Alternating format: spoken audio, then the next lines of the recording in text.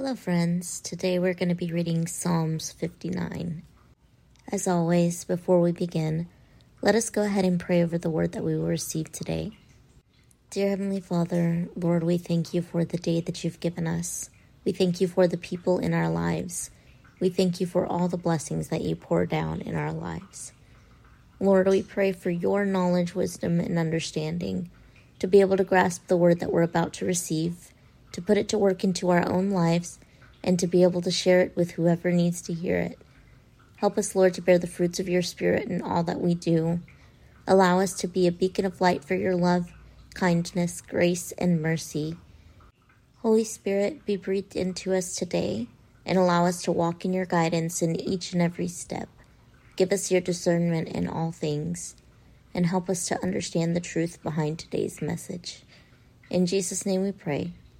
Amen.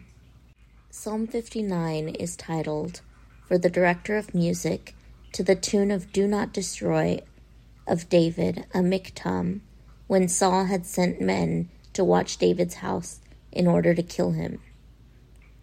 Deliver me from my enemies, O God. Be my fortress against those who are attacking me. Deliver me from evildoers and save me from those who are after my blood. See how they lie in wait for me. Fierce men conspire against me, for no offense or sin of mine, Lord. I have done no wrong, yet they are ready to attack me. Arise to help me. Look on my plight. You, Lord God Almighty, you who are the God of Israel, rouse yourself to punish all the nations. Show no mercy to the wicked traitors. They return at evening, snarling like dogs, and prowl about the city. See what they spew from their mouths. The words from their lips are sharp as swords, and they think, Who can hear us? But you laugh at them, Lord. You scoff at all those nations. You are my strength. I watch for you. You, God, are my fortress, my God whom I can rely. God will go before me and will let me gloat over those who slander me.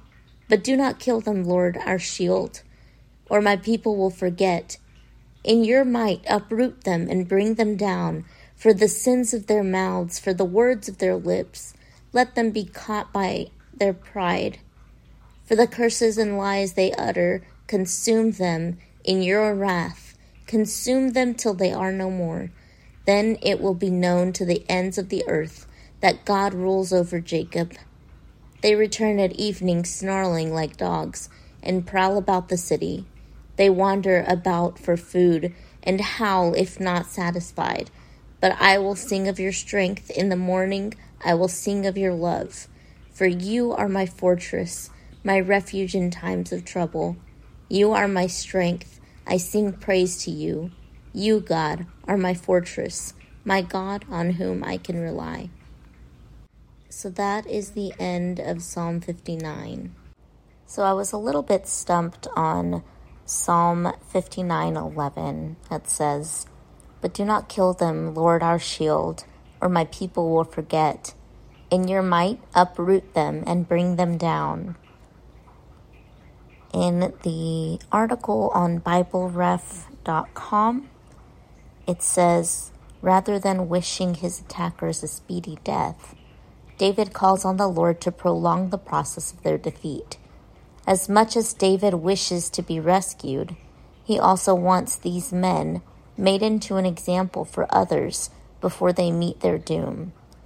David's thoughts seem aimed at the nation of Israel.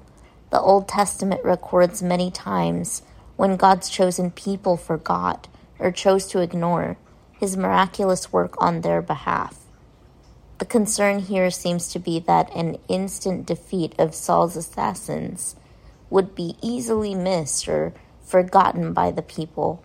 A drawn-out public defeat would make a clear example of those who deal in evil. In this instance, David wants to see his enemies punished for their plotting with prideful, conspiring words. Though David seems to have gotten himself in a place where he is running for his life from Saul, he still comes to the understanding that God will protect and sustain him, and that we must continue to remember as God's children what happens when you disobey God and when you seek a life of evil. And so he asks God to prolong the death of his enemies, so that in that his people will remember what God has done for them and remember what happens to people who disobey God. I hope that this message helped whoever it needed to. I hope that you guys enjoyed this message, and that is all the time that I have. So till next time.